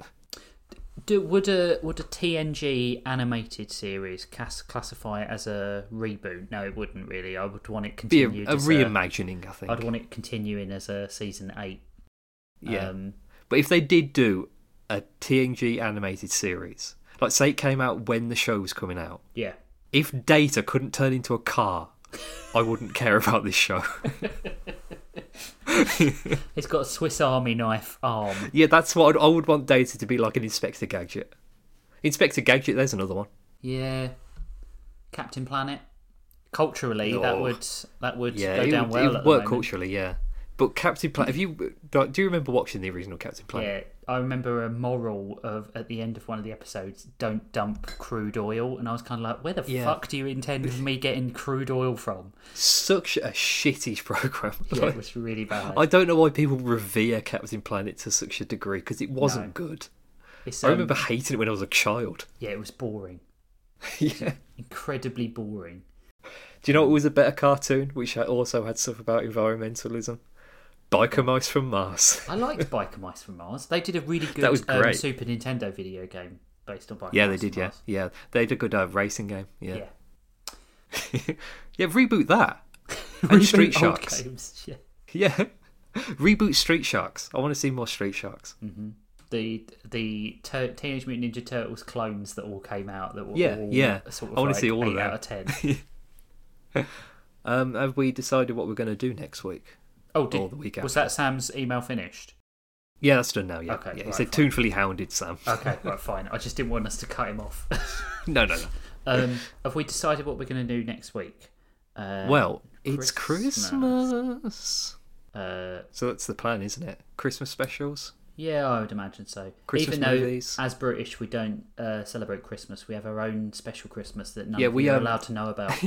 We celebrate the Murray Lloyd, where a skeletal ghost horse goes door to door, and you have to rhyme at it. And Yep. if you don't have a rap battle to the correct degree, it can come in and steal all of your food. And top hats. That's what that's what we all celebrate. Yeah. You have to kiss his... We celebrate the arrival of the Belsnickel. Belsnickel. Kiss the gentle Belsnickel on the nose and it will be on its way. Belsnickel's Eve is upon us.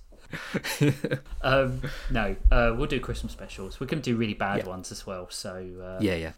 Well, I don't think mine's that bad, but it was one that I liked when I was 4, so maybe it hasn't stood the test of time. yeah, famous last But we'll see. words. Yeah, Remember Gravedale High.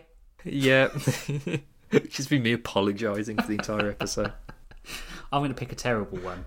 I'm going to pick an on absolute... purpose. I might pick the Christmas special for All Dogs Go to Heaven. Oh yeah. that was- All Dogs Christmas Carol. Yeah. Got good music. Then I can't pick it. If it's in any way good or tolerable, I can't pick it. Well, I don't think Don Bluth had anything to do with that one. He had checked out by that point. Yeah, it was off making Troll in Central Park and Pebble and the Penguin. How the mighty fell. Less said about that, Phil. Do we want to put on our top hat, our purple pork pie hat and vest, and pimp out any of our other shows, or people that we love? We've got the I was going to say TMNT then. TTOS film is out. Oh, it is. Sort and of. We've got Sort a new. of a film. The first episode of season 3 is coming out very soon. You can find details of that on Twitter at Tapon on Subspace or ttos.call.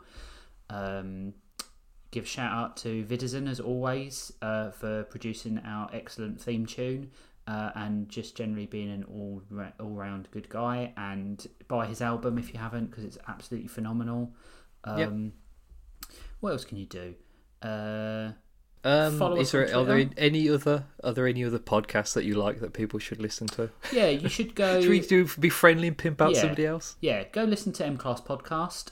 It's a Trek podcast that we're both, long-time fans of, with 2 of our friends, Jeff and Josh, and they talk about Star Trek, basically. It's like a Star Trek book club, and they give you their unbridled comedic views on Star Trek, and all the good, all the bad, everything's silly, everything's not silly. What else do we love? Pretend Friends. I've been listening to that again. Yeah. The round table almost like a... RPG, tabletop RPG game using playing cards, which is developed by Kevin Cole, and it's very fun. It's very, very funny. I've been enjoying that. I recently guest starred on Trek Ranks to talk about Lower Decks. You can find them at Trek Ranks. We discussed our top 5 Lower Decks moments. It was very funny, but it is, if you're not a Star Trek fan, I still think watch it, but it is very Star Trek heavy. And then I think that's probably... follow Sam, follow Mike on Twitter. I think it's at Metroid Mike and at Sam Lindstrom, isn't it? I'd have to have a look. Let me have a Google. Yeah, we're going to have a look now because I feel bad if we got it wrong. Okay, let's see. At Metroid Mike Music. Mike is spelled with a Y and a K. And Metroid is spelled with a Y. And at Sam Lindstrom. Yeah. Both of whom have projects of their own. Mike produces chiptune music. That was hard to say. With his band Balefire. And Sam has lots and lots of animation projects that we sort of know about, but we're not allowed to tell you. But go and follow him. He does lots of small animation shorts and stuff like that, which are really great. He's a cool dude. He is a cool dude, and we'll have him back on. We will. He adds an element of class to our podcast because he actually does research. He seems to know what he's talking about. Apart from that, you can follow us. I'm at Masters Rich, and you are... What are you, Spivsy? At Spivsy with a Z. Or a Z. Yeah, if you're a heathen. We should never have given our language to the colonies. We had to give them something because we took everything else and put them in the British Museum. True, yeah. We did steal everything from everybody else in the entire world. So British quote-unquote culture. Guys, if you don't listen to this before Christmas, if you listen to this around Christmas, have a great Christmas. But there will be a Christmas-themed episode coming out, as we've said. And be kind to each other because it's a horrible world. Make it better. Make it better. Make the world a better place. We're not bursting into song now. Right, have fun, be kind to each other. See you in a few weeks. See ya. Bye.